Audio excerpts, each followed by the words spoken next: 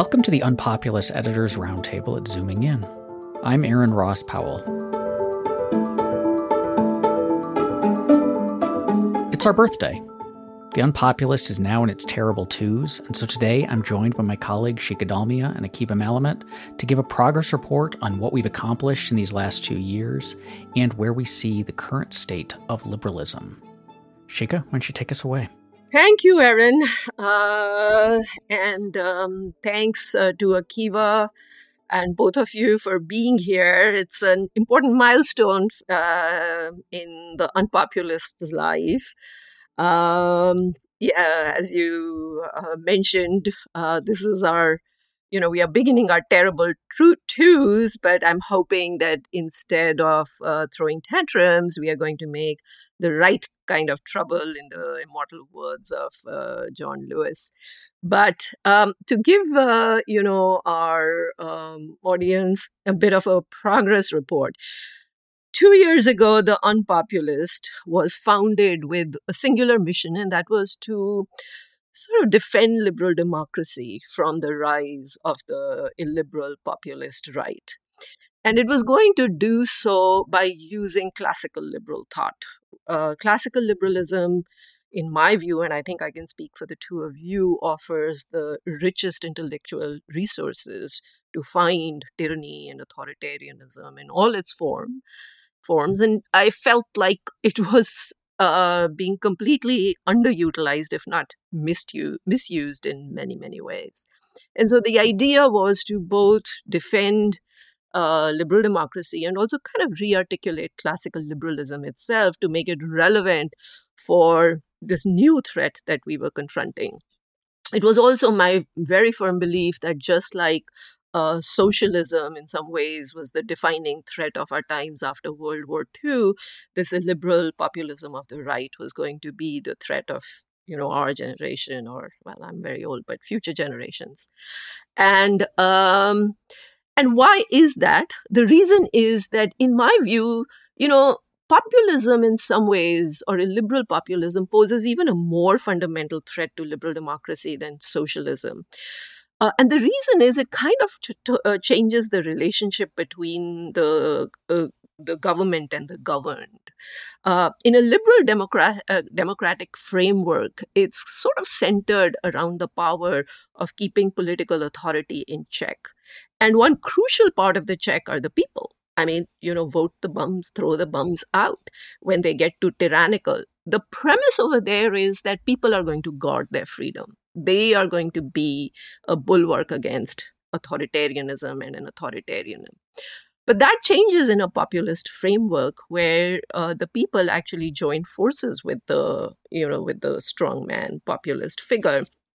And instead of guarding freedom, their motive becomes to use the levers of power to attack their enemies, their political enemies. And so in a fundamental sense, the whole relationship in a populist polity between all the various checks and balances and institutions of liberal democracy kind of like fundamentally changes. And to me, there's therefore no greater threat to liberal democracy than populism.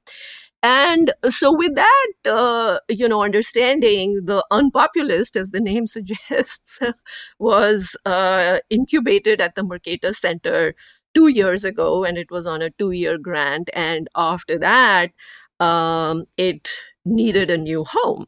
And so I'm happy to report that, even as our audience has grown, we started with 650 subscribers. We are 9 times bigger now and growing rapidly every day. You guys have been an invaluable part of it. Aaron, you almost from the inception, and Akiva, you a little bit later. And so we were, just as we grew, we felt like we needed a new home, and we've created one, and it's called the Institute for the Study of Modern Authoritarianism, ISMA. There is no physical building, there's nothing bricks and mortar, but it's a platform which will give us an operational base to expand ourselves and our activities as we go forward. This, in my view, is going to be the unpopulist, let me mention, is just going to be one element of this new center. We are going to do other things.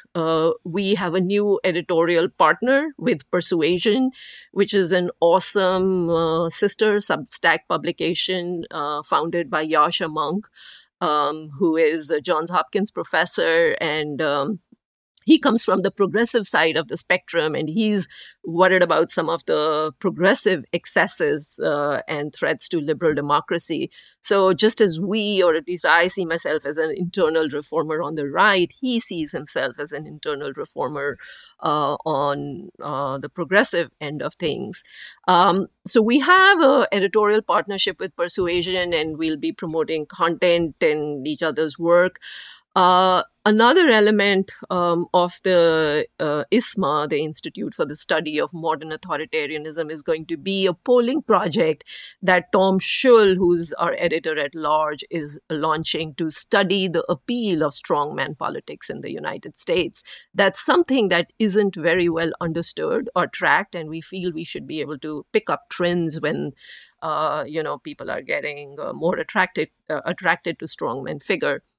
And another element is going to be a liberalism conference. So if our readers will be familiar with the national conservative movement and other illiberal movements on the right.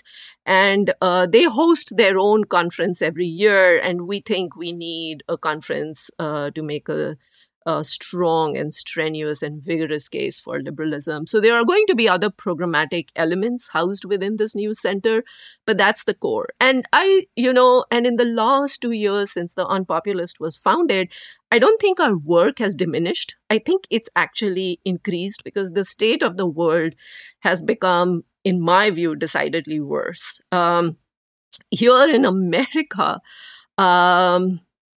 the Republican Party seems to reach new lows every few weeks. January 6th was not a shocking enough event for the party, and it didn't awaken it. After that event, Trump is the favorite to win the nomination of the party.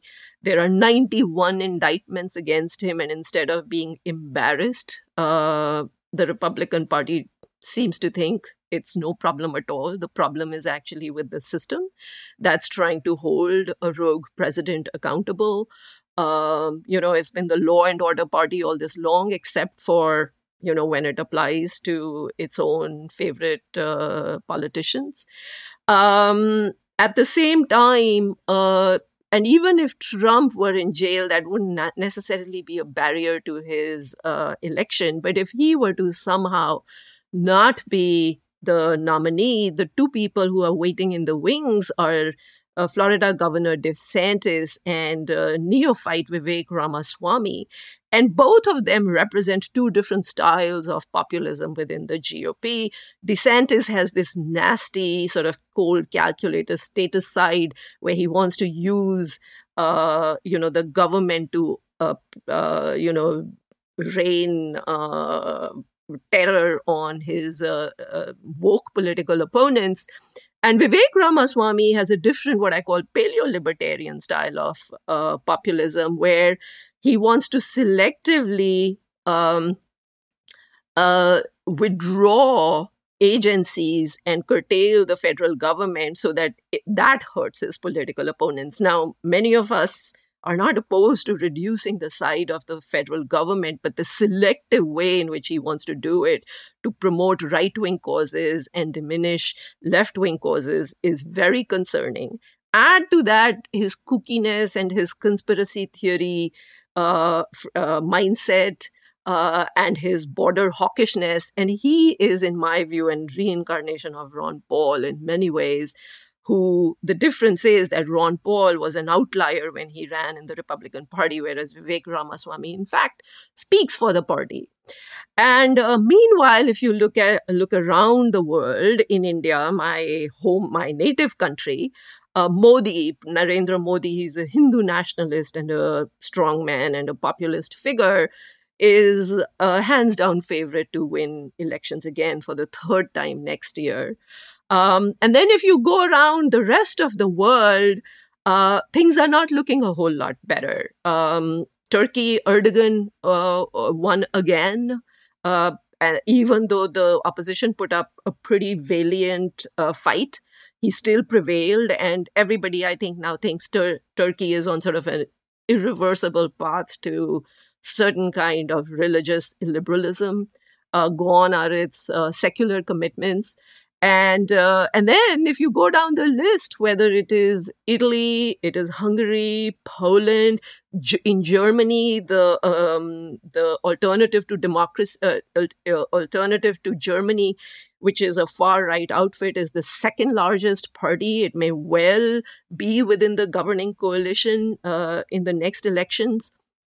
In France, after Macron won, he's now in trouble, and the National Rally and Eric Zemmour, two very far right figures, are gaining ground. In Italy, you have Giorgio Meloni, and to me, the most ominous sign that things are on a very bad track is that the European Union itself seems to be succumbing to far right priorities and policies and agenda, and its position on immigration. I mean, we care about immigration, but it's also sort of a bellwether issue, I think, for the populist right.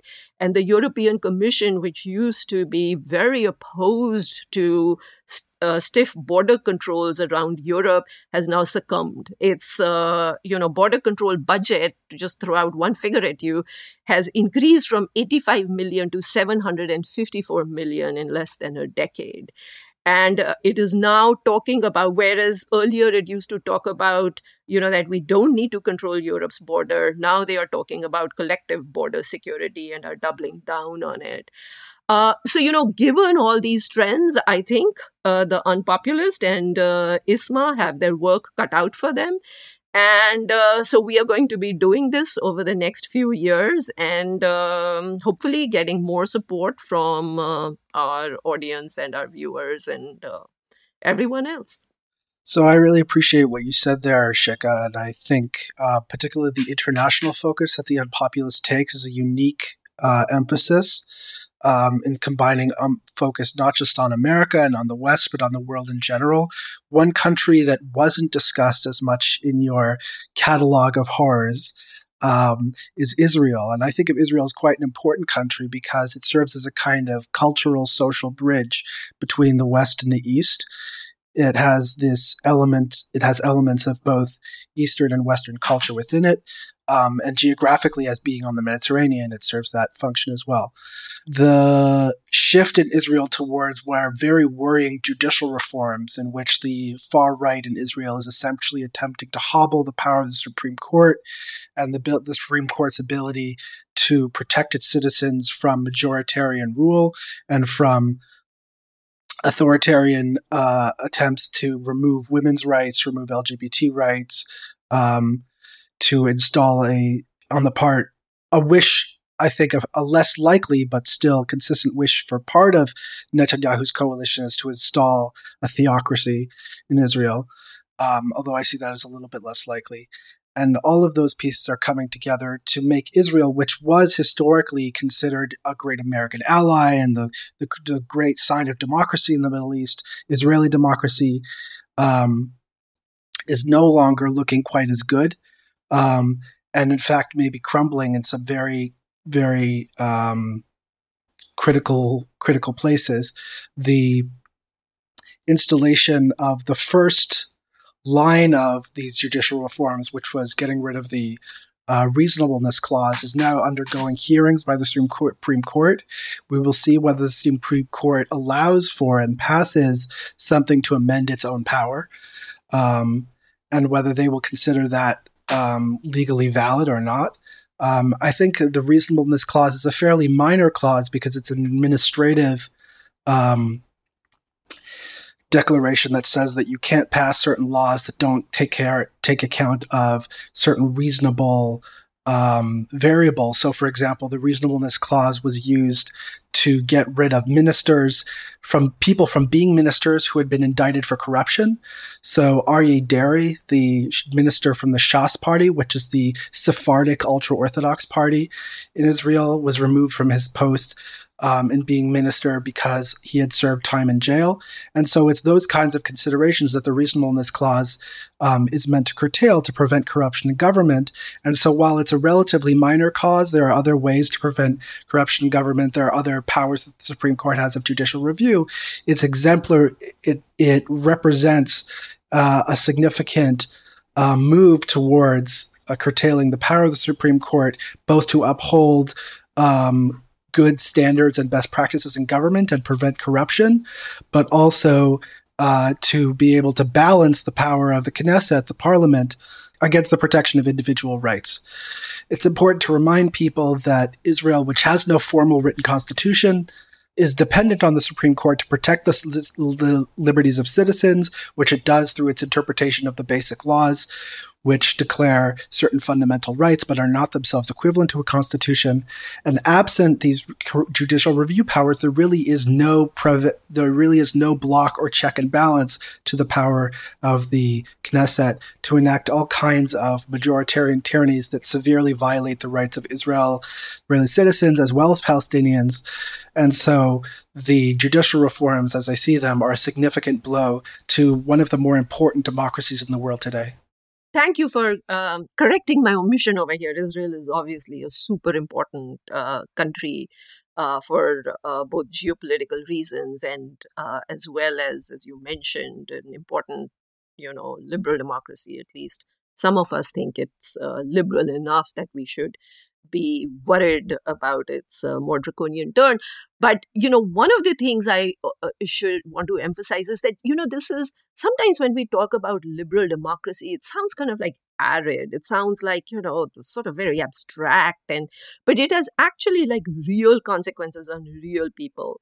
And it's not simply about, in Israel, for instance, it's not simply about things like judicial review and curbing the power of the executive, all very, sort of clinical terms. It has impact on on human rights, right? I mean, the Palestinian fate, to some extent, depends upon what happens in Israel. The Muslim fate in India depends upon whether the Hindu nationalist government, is able to run roughshod over them. And so when we talk about liberal democracy, it's not simply about maintaining a system. It is about maintaining a system that protects life and liberty of actual breathing, living human beings. And that's kind of why, to me, it's it's such an important cause. If liberal democracy fails, it's not just going to fail and be replaced by something else that's less good. There will be many lives destroyed, decimated, and a major upheaval if we don't get things back in order. Yes, that's absolutely critical. So I'll just quickly say it's been a real privilege and honor to get to be a part of this project for the last couple of years. And I think I agree with everything that's been said, that the mission of the UnPopulist mattered a lot when it launched. It matters at least as much now, in part because I think that a lot of the threats to liberalism have become, in many ways, more subtle and easier to ignore, easier to dismiss. Like I think probably in my mind, and maybe I'm being naive about this, but I think that the immediate threat of Donald Trump himself has lessened a lot compared to where it was 2 years ago. I think the path to re-election for him is exceedingly narrow, if not effectively gone, barring extraordinary circumstances. I just don't see a way that he wins back the suburban white voters who flipped to Biden after everything that's been happening in the indictments and all of that. And I think that a lot of what we've seen is electorally, a lot of the really hardcore of Trumpism doesn't seem to do very well at the national level. DeSantis, even if he won the nomination, I don't think would win the presidency because he's just not terribly popular. He can't even beat out the kind of rando farmer bro who's running against him in the primaries.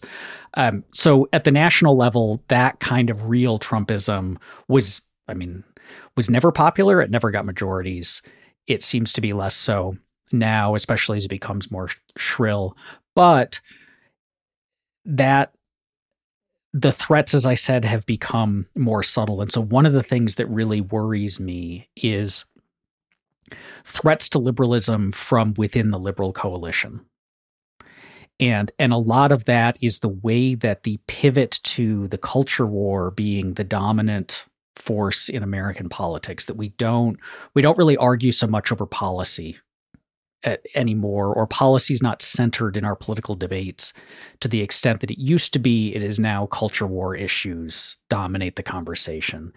And the real extreme versions of the right's views on the culture war are not, again, terribly popular. They don't have widespread purchase, and that's shifting as demographics, and particularly age demographics, change and so on, like which generations are ascendant and which are shrinking. But one of the things that really worries me is the way that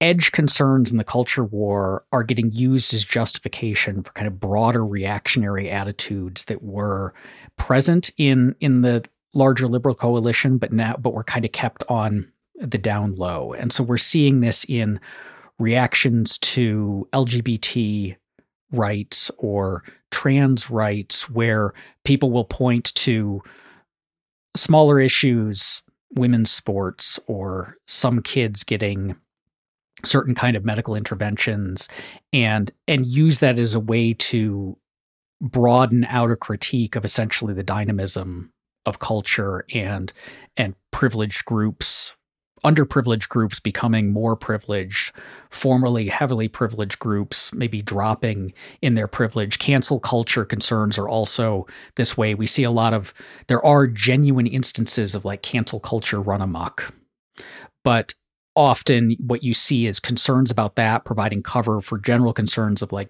people with higher status not really liking it, that kind of the lower status people are now challenging them, pushing back on their ideas, that they're not as centered in the conversation as they used to be. And what I think a lot of this has exposed is that even in the broader liberal coalition, there's always been a tension between conservative values and the social dynamism that is a necessary part of a liberal society, or a necessary consequence of a liberal society. And so I think that's where we really need to maintain a check on taking concerns seriously, but not allowing them to provide cover for basically, I'm in favor of liberalism as long as it doesn't like destabilize my own position, my own status, my own prestige, my own preferences. Because as you said, like these things, we can talk about them in this clinical sense of the function of various institutions and the laws that govern them, or the laws by which they govern themselves. But ultimately, this is about people. It's about their lives, and the reason that liberalism matters.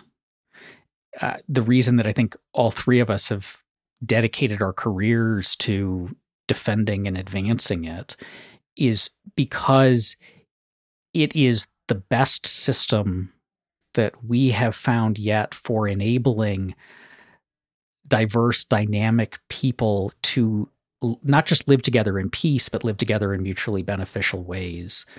But that cuts against these natural tendencies for hierarchy and class and categorizing people, and then seeing their dignity as of differing values depending on where they fall into these categorizations. And that's been the challenge liberalism has faced since it started, is liking it in the abstract, but then disliking it when the effects of freedom become real to us.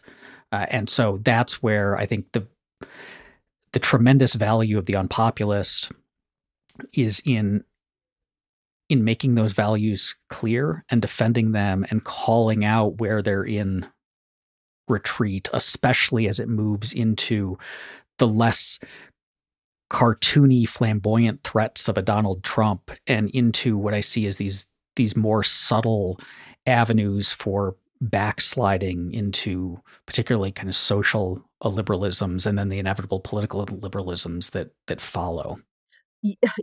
Erin, I couldn't agree with you more. And yet, I mean, in a very fundamental sense about the value of liberalism and what we are fighting for here, I couldn't agree with you more. But I would say that precisely because of, some of what you said, I'm less sanguine about, the threat that Donald Trump and the Republican Party pose even now.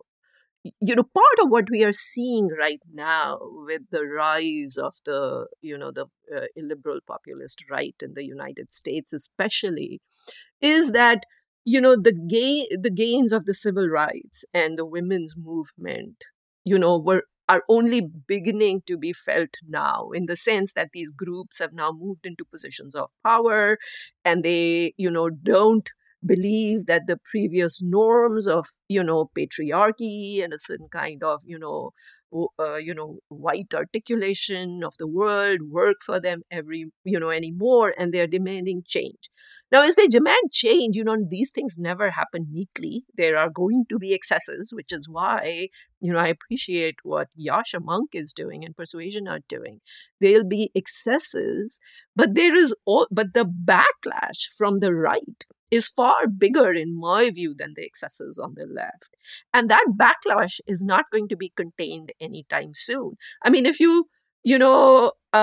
what's spooky to me is that the Republican Party has not, like I said, woken up from its Trumpist stupor yet.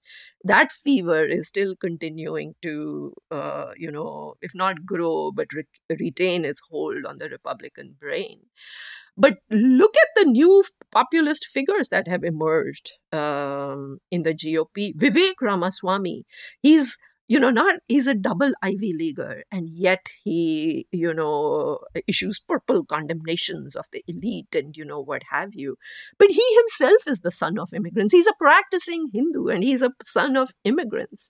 And yet, there is a certain political entrepreneurship that this trumpets style of populist politics has opened, which is going to continue to play out in the Republican Party.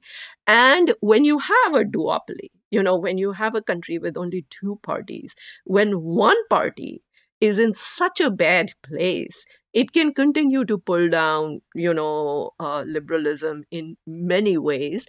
And, I would have to say that, Democrats, the rap against them is that they are too much in the pockets of progressives, right? And they're allowing the extreme progressives to set the agenda for the party.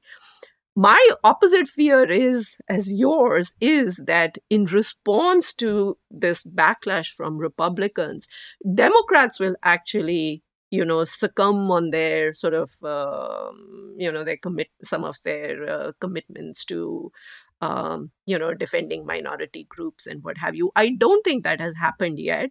And I think they are not doing it smartly. I think they do need to listen to, concerns about the other side, and at least remove some of the, the obvious causes, or the on those grounds where the backlash is justified, they ought to keep that in mind, but they have to do it in a way that doesn't weaken their, the commitments to the little guy, to the underdog. And I think that's kind of, if Republicans continue to make political gains the way they are doing, I think Democrats may well follow suit just to keep themselves politically relevant. So I really appreciated, Shikha, what you said about this being to some extent the coming to fruition of certain liberation movements. And so we're seeing a backlash as a result of this dismantling of patriarchy, the dismantling of prejudice against LGBTQ people, and so on. And I think this speaks to a fundamental impetus in liberalism, which is that nobody's free until everybody's free. and the move within liberalism to be continually looking for who are the edge groups, who are the groups that are not yet in our circle of equality, who are not yet in our circle of liberty, continues to create backlash and continues to create pushes forward. I always think it's interesting that you have periods of liberalization followed by a backlash. So I think it's interesting that you have the Me Too movement and then you have Trump.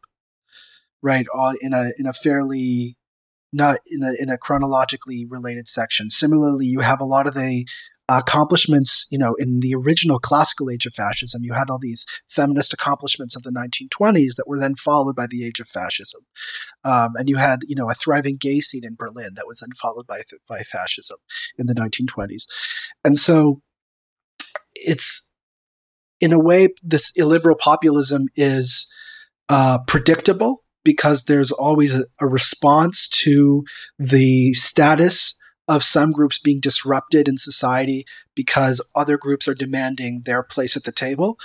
But it's also but the fact that backlash is almost inevitable shouldn't give us cause for despair. Rather, it should give us reason to be aware of what will happen culturally and to find the resources to push back against it. And that's where we can get back to, I think, the clinical institutional side of things, because if liberalism at its core is a set of social values about how we view each other and our interactions with them and what it means to live together in beneficial peace. But if there's this baked in cycle of, some people are more committed to that vision than others, and some people are committed to it so long as it doesn't mean things get too weird for them, and then they have the backlash, or their status lowers and then they have the backlash.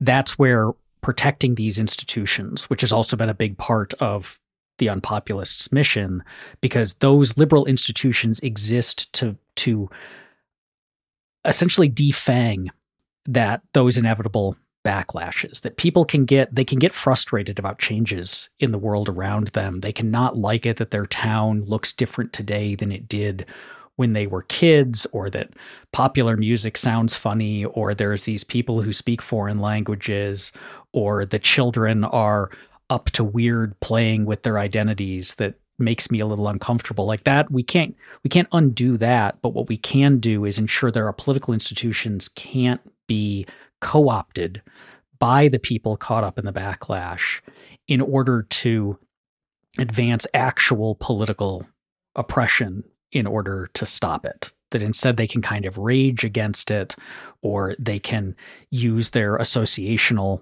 rights to find parts of the country that were better reflect their values or whatever. But what we saw with Trump and the ongoing threat is that backlash can, if liberal institutions aren't strong, can grab the mechanisms of power, can grab the very heights of power. And then, fortunately, Trump turned out to be wildly inept in doing it, but can attempt to reoppress the people who liberalism is freeing, remarginalize the people that it has unmarginalized. And that's where I see, if we can't, the link between the social values and the institutions, and the need to keep an eye on both. Yeah, just to add to that, Aaron, what spooks me about this backlash is precisely its attack on liberalism, right? It's like, the populist right understands that the impediment to its designs to roll back the clock is precisely liberalism, because groups that have now been empowered can fight back. They can use those same institutions and those same rights to fight back and maintain their gains. So the reversal of those gains requires precisely attacking liberalism. It is not a coincidence that Trump called the press the enemy of the people, and attacked the background of a Mexican judge who he felt wouldn't rule in his favor for his fake university, or whatever it is that he was doing with that.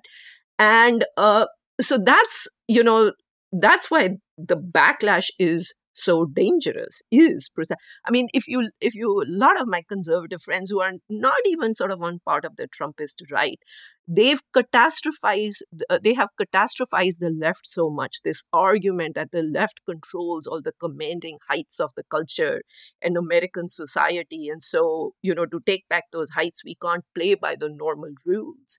We've got to play by some other illiberal rules, is very much part of the right. The only thing I would exhort the left to do is that, as it pushes back against the right, is that, the part of the problem with the left is that in order to make more gains for people, for marginalized groups, as you mentioned, Aaron, was that they were claiming too many innocent victims, right? Or too many people, who could be better reached by some kind of persuasive rather than, coercive or punitive strategies.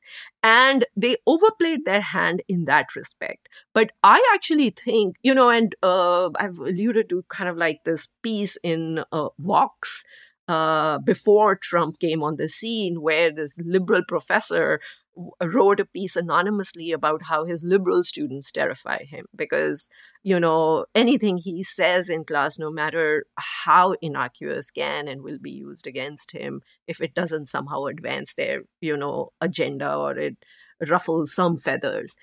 But there was already a corrective current in our politics against that. And we could have come to a pretty good place where we advanced, more rights to more people while preventing, innocent victims of that, of that particular cause. But the right came along the scene, and it doesn't want to have anything to do with these corrective mechanisms. It doesn't want to, have anything to do with using liberalism. It's in it for the power. And my fear is that when one side becomes so wholly devoted to using the levers of power to advance its agenda, it's not, inconceivable that the other side will also do the same at some point. So even as we worry about, so there are two, I think for the center left side of the spectrum, there are two dangers it has to worry about. One, it has to worry about, imbibing too many of these sort of regressive right-wing policies and agenda, and giving up on some of its progressive causes. On the other hand, it may also succumb to the twin temptation of just simply seeking power to advance its agenda and forgetting about liberalism. So all of that is kind of part of the mix in our, very fluid, tumultuous political world. And, now the unpopulist firmly believes that at this moment in time, the right is the far bigger threat than the left. The left is a mixed bag. It has some good causes, but its means are occasionally questionable. But liberalism could have handled that. But, we will also occasionally keep an eye on that kind of stuff. I really appreciated what you said there, Shikha, especially about the value of protecting liberalism and as an institutional framework. I think speaking to the mistakes made by the left as it tries to oppose the right, one of the things that gets underappreciated is the mistake of conflating democracy and liberalism with each other. And often there's this idea on the left that if we failed to protect our values, it's because the people weren't really speaking, were misled and needed to be guided by us instead of by some other force. And what we really need to do is not have democratic fundamentalism, and we also don't want to have a kind of protection of rights without any response or check and balance with respect to democratic accountability. But it's important to recognize that rights need to be protected independently of whether or not they're democratically sanctioned. And this is also a really important time for the left to double down on some of the things that maybe it's become a little softer on in comparison to how it's been historically, such as free speech. Because when you decide that an institution can be manipulated for your own ends, so for the example, the expansion of, let's say, different things to the category of hate speech or incitement. Those same instruments can be used by the right to manipulate and then go after Disney for, let's say, Disney's woke behavior becoming a problem for the discourse just as much as whatever the left may perceive to be a problem in terms of hate speech. And so there's an important need to not let whatever the people want become the equivalent of a liberal society. And there's also a need to defend liberal institutions, because more often than not, someone that you don't like is going to then be in charge of them if you start to abandon those principles. I'm actually curious as to what, Aaron, you think about what Akiva just said. So, you feel passionately about trans rights, right? And so the question is, what are the legitimate means to advance those rights? What are the limits? Is using the power of the state to advance them acceptable? Are there means that trans activists have used to advance their rights that we would, that would give us pause from a liberal framework? What are the limits for advancing any any crusade for anybody's rights? There are always limits. We could certainly draw them at don't advance your rights in a way that violates the rights of others who aren't themselves violating yours. So what I mean by that is, say, like in the abolitionist movement, anti-slavery was clearly about advancing a set of rights that were being heavily violated, absolutely violated. And that entailed often doing violence to slaveholders, taking away what they wrongfully imagined to be their property and so on. I don't see that as the kind of don't violate others' rights when advancing your own limits, clearly. But you can certainly, in trying to move yourself from the margins more towards the center of society, in trying to undo oppression, it is possible to do that in ways that are rights violating to others, appropriating their rightly held property, which is a fairly common thing of we've gotten our power back, now we're going to seize everything from everyone we see as wronging us. But I don't see that really playing out much in the current situation. I mean, one of the interesting things about, say, the trans rights concerns right now is this isn't actually an example of a group of people suddenly using the power of the state to rapidly advance their interests. Rather, most of the rights that we talk about now that trans people are worried about losing are things that they've had for quite a long time, that the state has protected for quite a long time. And what's happening now is an attempt to roll back existing rights. They're not claiming a whole bunch of new ones. Rather, these were things that they had been doing forever. And suddenly it became, especially with the shift to the culture war, the victory of gay marriage, and so the need for, and particularly it accelerated after the abortion, after changes in abortion, and that becoming not the kind of driving thing that was motivating the right. The culture warriors on the right looked for a new thing to rile up, and we have Chris Rufo explicitly saying he's doing this, and then targeting this group that no one had really been concerned about. There hadn't been worries about any of this stuff until people decided it was a big problem, and now you see scaling back of it. So I don't see a lot of this as overexertion in terms of claiming new rights and privileges, but rather, please stop taking away the ones that we have had, and then being very vocal in demanding that they not be taken away. But I think to Akiva's broader point, yes, there is a need to distinguish democracy and liberalism. They are obviously very interrelated. Democracy is the best system that we have found for achieving and maintaining liberalism compared to institutional alternatives that we've seen in practice.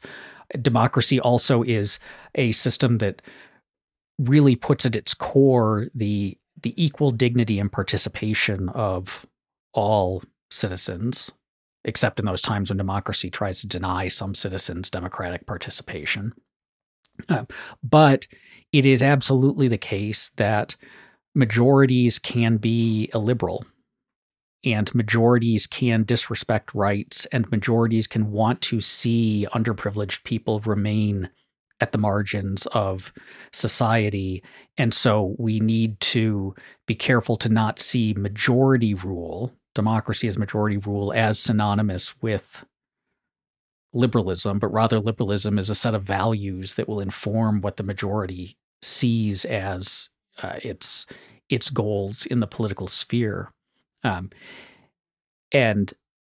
so I think if we're gonna look forward to, how do we defend this thing we call liberalism, this thing that the Unpopulist has spent the first 2 years of its life defending, and will spend the next many, many years continuing that fight. For me, a lot of it is keeping an eye on the ball when it comes to those values, and keeping an eye on who is actually advancing them and who isn't, and not allowing these subtle forms of illiberalism to gain purchase and respect and prominence within circles that ought to know better, but instead to call them out, even if it means, and this is, we've all been through this, even if it means calling out our friends and our allies, people that we have associated with, because illiberalism is not concentrated among people who just wear hats that say, I am a liberal, but it's been a constant presence throughout the history of liberal democracies. It's always pushing back. It's always coming from every direction. Liberalism has been fighting against liberalism as long as it's been around. And so paying attention to that and asking ourselves, if I'm caught up in, here's an instance where liberalism's gone too far. Here's an instance where the behaviors become dangerous to it or corrosive of its values, to really put effort into thinking about what's driving those motivations. And is it just cover for kind of reactionary preferences, or is there something genuine there? And then stand our ground when it comes to talking about those values and fighting for them. Thank you for listening to Zooming In at the Unpopulist. If you enjoy this show, please take a moment to review us in Apple Podcasts, and also check out Reimagining Liberty, our sister podcast, The Unpopulist, where I explore the emancipatory and cosmopolitan case for radical social, political, and economic freedom. Zooming In is produced by Landry Ayers and is a project of The Unpopulist.